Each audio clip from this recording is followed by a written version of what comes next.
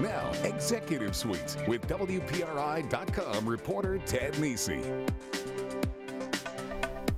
Welcome to Executive Suite. I'm Ted Nisi, always glad to have you with us. Later on in the show, we're going to hear from the head of the Rhode Island-Israel Collaborative about the growing economic links between the two states and how his organization has been working to foster those. But first, I'm pleased to be joined by Patrick Brown. Pat is the founder and CEO of Rent Sons. Rent Sons, like rent a car, Rent Sons. And we're going to talk about what that is. Pat, thanks for being here. Yeah, thanks for having me. So, first of all, tell people, what do you do at Rent Sons? So we rent young adults to help you with odd jobs around the house. So that's like landscaping, painting, moving, junk removal, event assistance, like anything for 1 hourly rate. I remember, I actually think I first realized you guys existed because from some like signs you had along the roadside. It said like Rent Sons and a phone number to call. Yep, that is our genius marketing. Your little guerrilla marketing there, yeah. So spell it out a little more for people so they can imagine. What kind of, are we, people are familiar with hiring the neighborhood kid to do landscaping or something like that. Give us a sense like the panoply of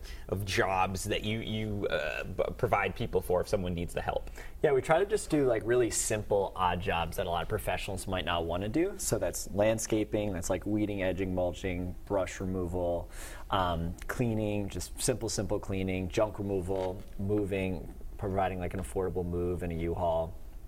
And then event assistance if they need help with events. But we also do snow removal, put up your Christmas lights, like things that you'd want your son to do. That is literally what the company is. So it's basically the things you wish your kid would do for free, but they're not doing, so you can at least hire somebody who'll do it like it. I always like to think we're a lot more affordable than a kid, right? Like we don't go to college. You don't have to pay for our wedding. Right. It's just $30 an hour for whatever you need. So that was my next question. So it's $30 an hour. Do you vary it based on the job? Like moving a fridge is a lot of work versus, I don't know, mulching or something like that? No, just keep it the same. Yeah? Just keep it 1 hourly rate, 2 hour minimum, whatever Why? you need. I think just to keep it simple and transparent so people know like how much it's going to cost. If they have one guy, 2 hours, $60, and it's sons and daughters, so it's not just guys as well. But yeah, that's why we keep it easy. So talk a little bit. You got into this like a lot. You were in college, and like a lot of college kids, you needed a little money, and so you started to do odd jobs, and then it grew into this. Talk to me a little bit about the origin story of the company. Yeah, basically, I was 18, trying to find a way to pay for college like every other kid. So I just knocked on every door in my town. URI, right? Yeah, I was going to URI. So I grew up in Little Compton, Rhode Island, went to Portsmouth High School, then to URI. So I'm a true Rhode Islander there.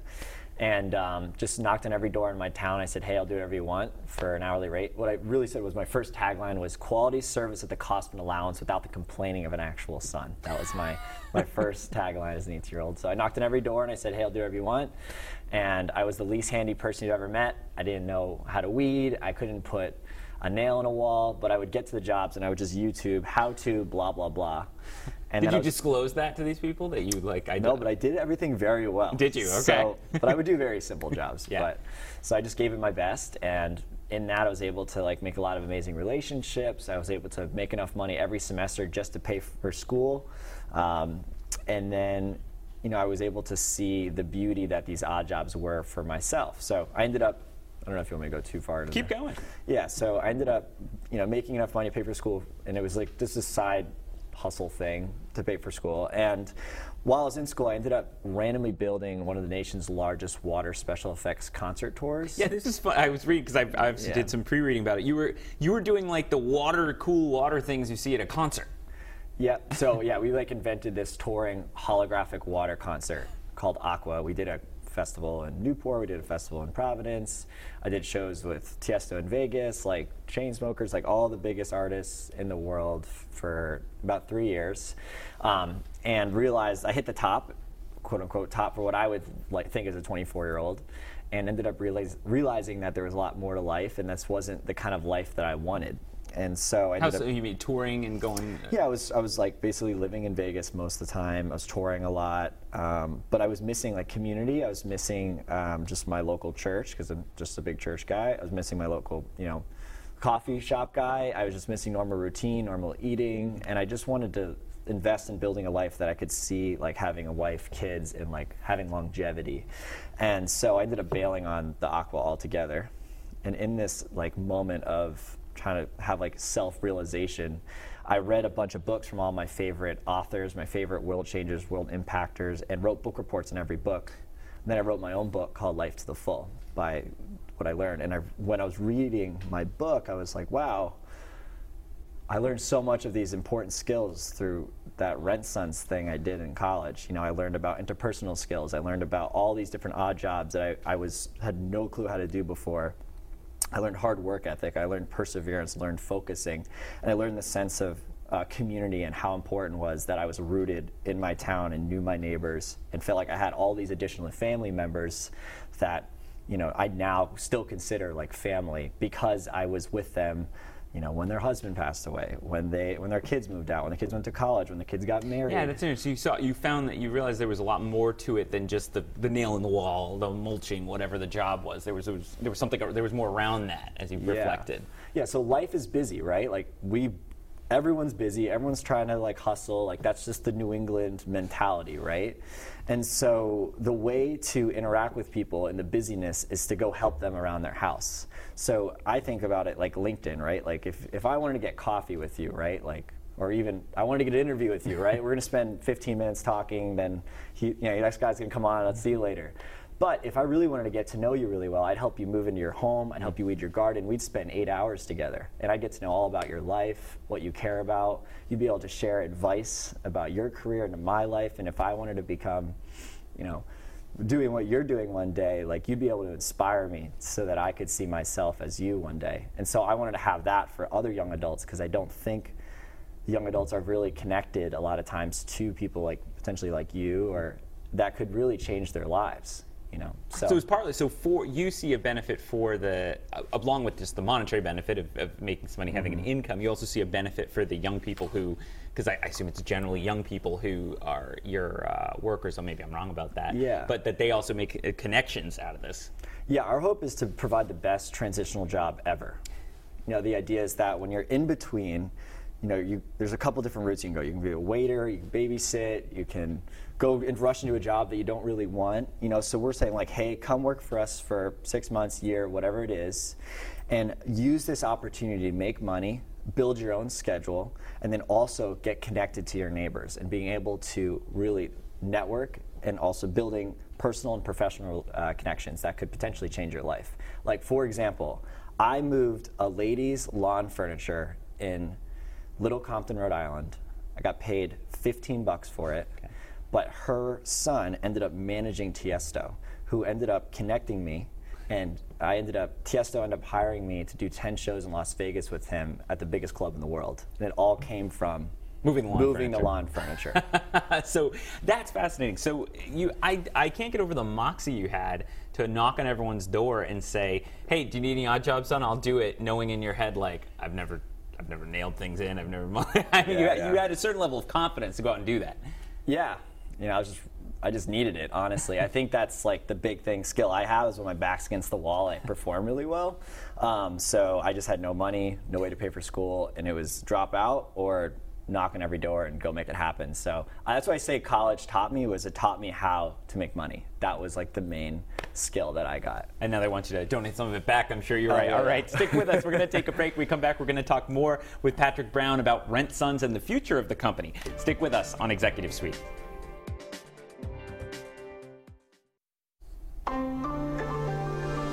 Welcome back to Executive Suite. I'm Ted Nesi. Later on in the show, we're going to talk with Avi Nevel about the Rhode Island-Israel Collaborative and what they're up to on economic links between the two countries. But right now, pleased to continue the conversation with Patrick Brown, founder and CEO of Rent Sons, which is they do odd jobs. They have a website. People go on there and they just say, I need somebody to do it. Actually, yeah, tell people exactly how it works. Let's say someone's watching. They're like, actually, I'd love to get someone to move that thing in my backyard that's been sitting there and I haven't been sure how to do it. What would the process be? Yeah, all you have to do is go to rentsons.com and click rent. From there, there's a job request that you can put out, you know, for landscaping, painting, moving, junk removal, event assistance. You tell us about the job. The next thing is tell us who you are. You put your credit card in. We don't do any charge up front. It's just a way to, you know, book that job. Then once the job's done, it's just $30 an hour per person. Your local community builder will give you a call and make sure everything went well.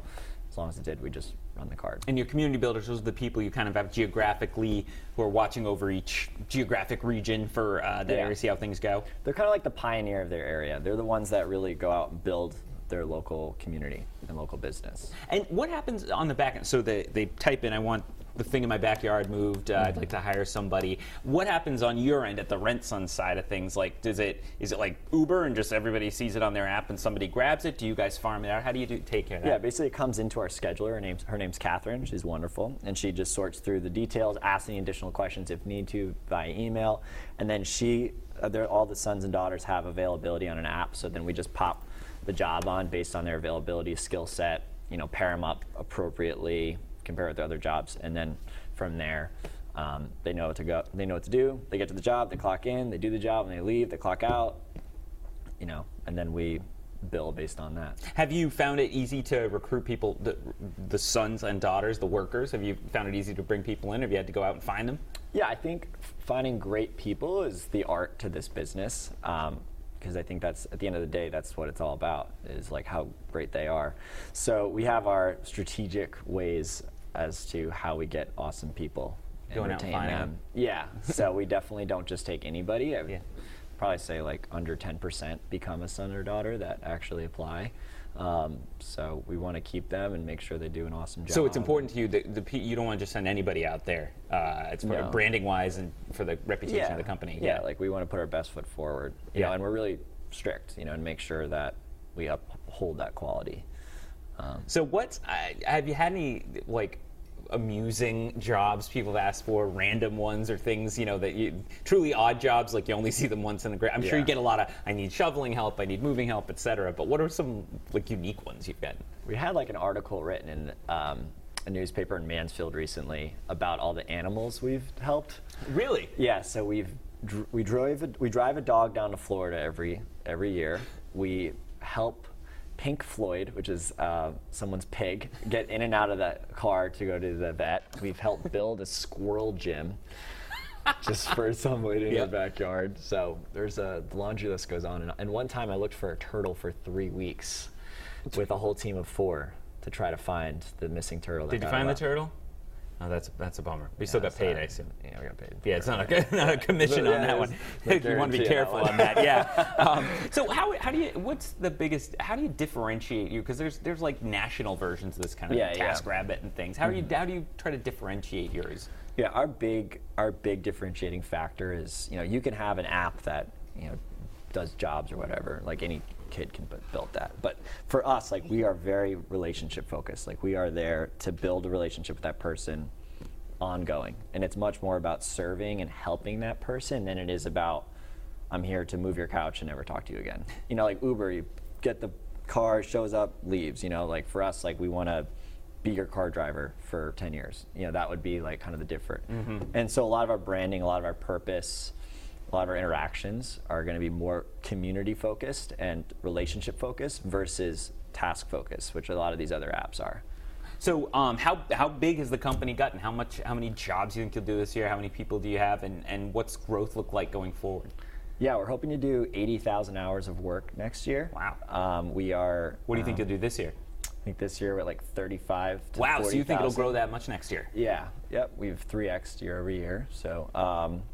And we are hoping to open 20 communities in 2020. That's our big plan. Where are you now? You're in Rhode Island, obviously. Yeah, so right now we're in East Bay, Providence, and South County, which we consider all of Rhode Island. Then we have South Coast, Mass, Cape Cod, Bristol County, and Boston for our main areas. And then we just opened Charleston, South Carolina, which is doing awesome, about a month and a half ago. And so we have a couple more opening in Q1 of next year, and then we're going to be opening up to 20 for the whole year. So I suppose for you, it's you have to find that person, the community builder, in even a faraway place like Charleston, just like you did here locally, and then they're kind of building it up down there for you. Yeah, there's a whole recruiting, interviewing, and training process that it goes, and then launch process that goes into place. So, so take it one step at a time, one community at a time, make sure it does really well, and next. That's like how Walmart, Sam Walton said, it's like, how did I scale Walmart? I did one at a time. So I just want to think of it like that. And so. How big do you think it could get? My hope is to, be a national to global company. I was down in Florence, Alabama, walking around, and I'm just thinking, there's no reason why there couldn't be young adults or just people in their community that are making money around their schedule or have in between parts that need to serve for these basic jobs that a lot of times contractors and a lot of people don't want to do. So, we're attacking it for a national scale out. But, I could see it being global one day. And I definitely have that vision and that ambition to do that. All right, well, we'll be keeping track to see as you grow in 2020. 80,000 hours of turtle searches and squirrel gyms and everything else next year. So that's a lot. Thanks, Patrick Brown. Thanks for being with us. Don't go away, though, because coming up next, we're going to talk to Avi Nevel about the Rhode Island-Israel Collaborative and what they're up to. Stick with us on Executive Suite.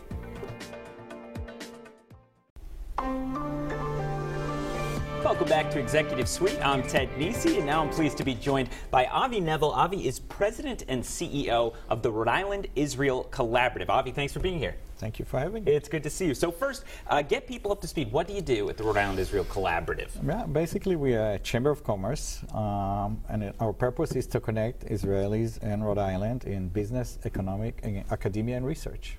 So anything that's academia, research, and business, if you can be the matchmaker, help them to go work together with her. The matchmaker, yeah. And so does Rhode Island, how many links does Rhode Island have with Israel? There are obviously much bigger states that would like to be tapped into the hot Israeli economy. Yeah. You'll be surprised. There's a lot of links going in academia and research, even military. Companies in Rhode Island sell to the Israeli military, but also professors that's traveling back and forth, joint research that's going on. So yes, there is quite a few. And companies that sell to each other. So your organization, as you said, like a matchmaker, do all the states have these? Is this common, or is it unique that Rhode Island has one? Well, I think Rhode Island, like every state, we are the smallest. So we are the smallest state to have one.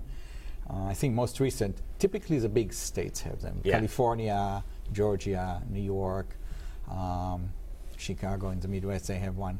But we are kind of the smallest one, and quite active, so yeah. It's great. So tell me sort of the origin story. How did you were born and raised in Israel? That's correct. Right, and came here, yeah. I believe you said you came here for 4 years and you haven't left yet. Yeah, 30 years ago. Yeah, exactly.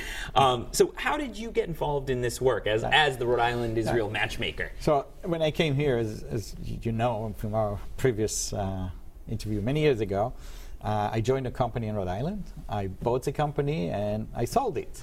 So when I had a little bit more time, I wanted to do something that would be more meaningful in a volunteer capacity between a subject that's close to me, and Israel and Rhode Island was a perfect one. So I started to get involved in activities between Israel and Rhode Island.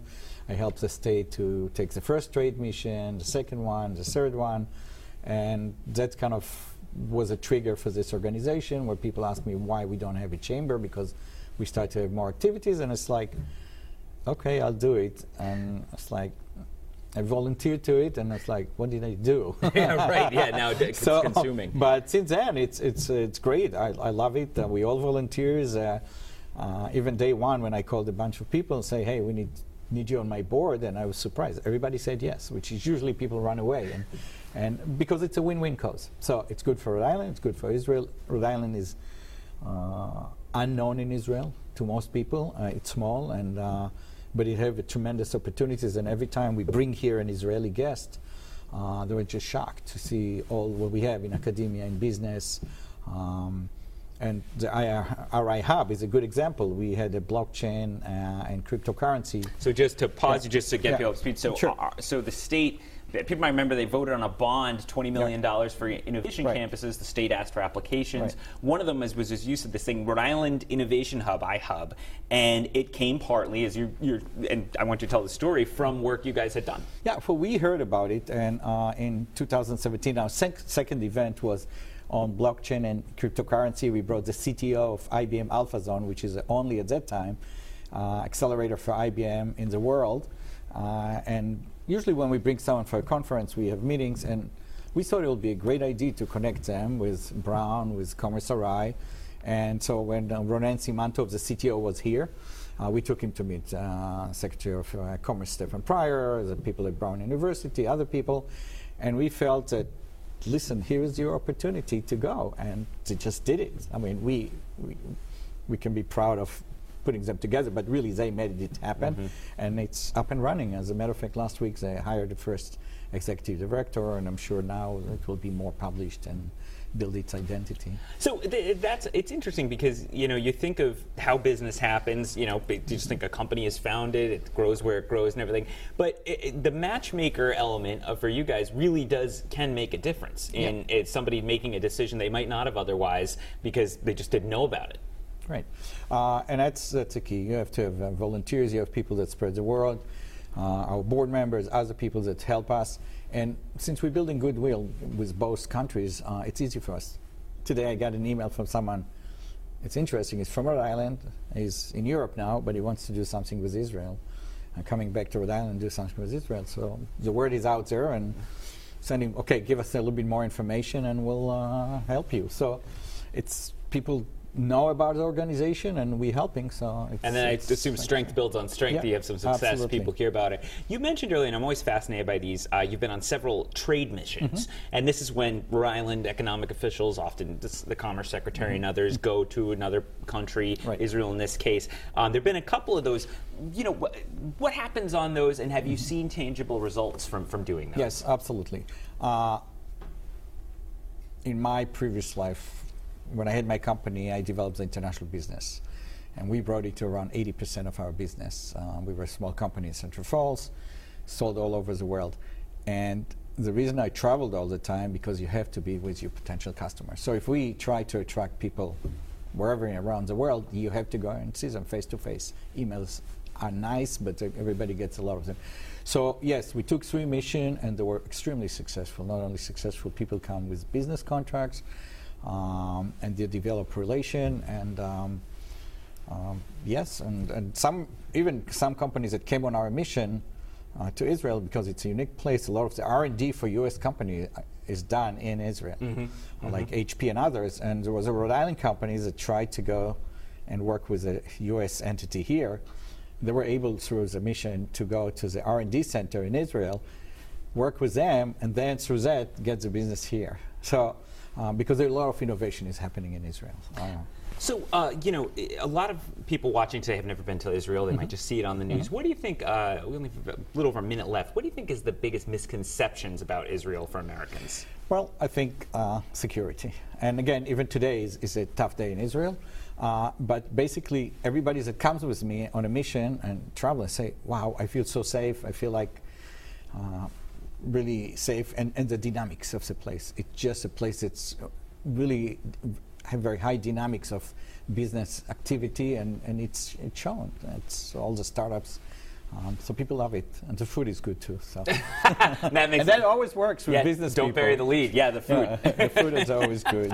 All right, Avi Nevel, President and CEO of the Rhode Island Israel Collaborative. We'll be keeping track of what you guys are up to. Thanks for joining me this week. Thank you for being with us. If you missed the first half of the show, we had on the founder of Rent Sons. Remember, you can catch every episode of Executive Suite on our website, as well as our podcast on iTunes. See you back here next week on Executive Suite.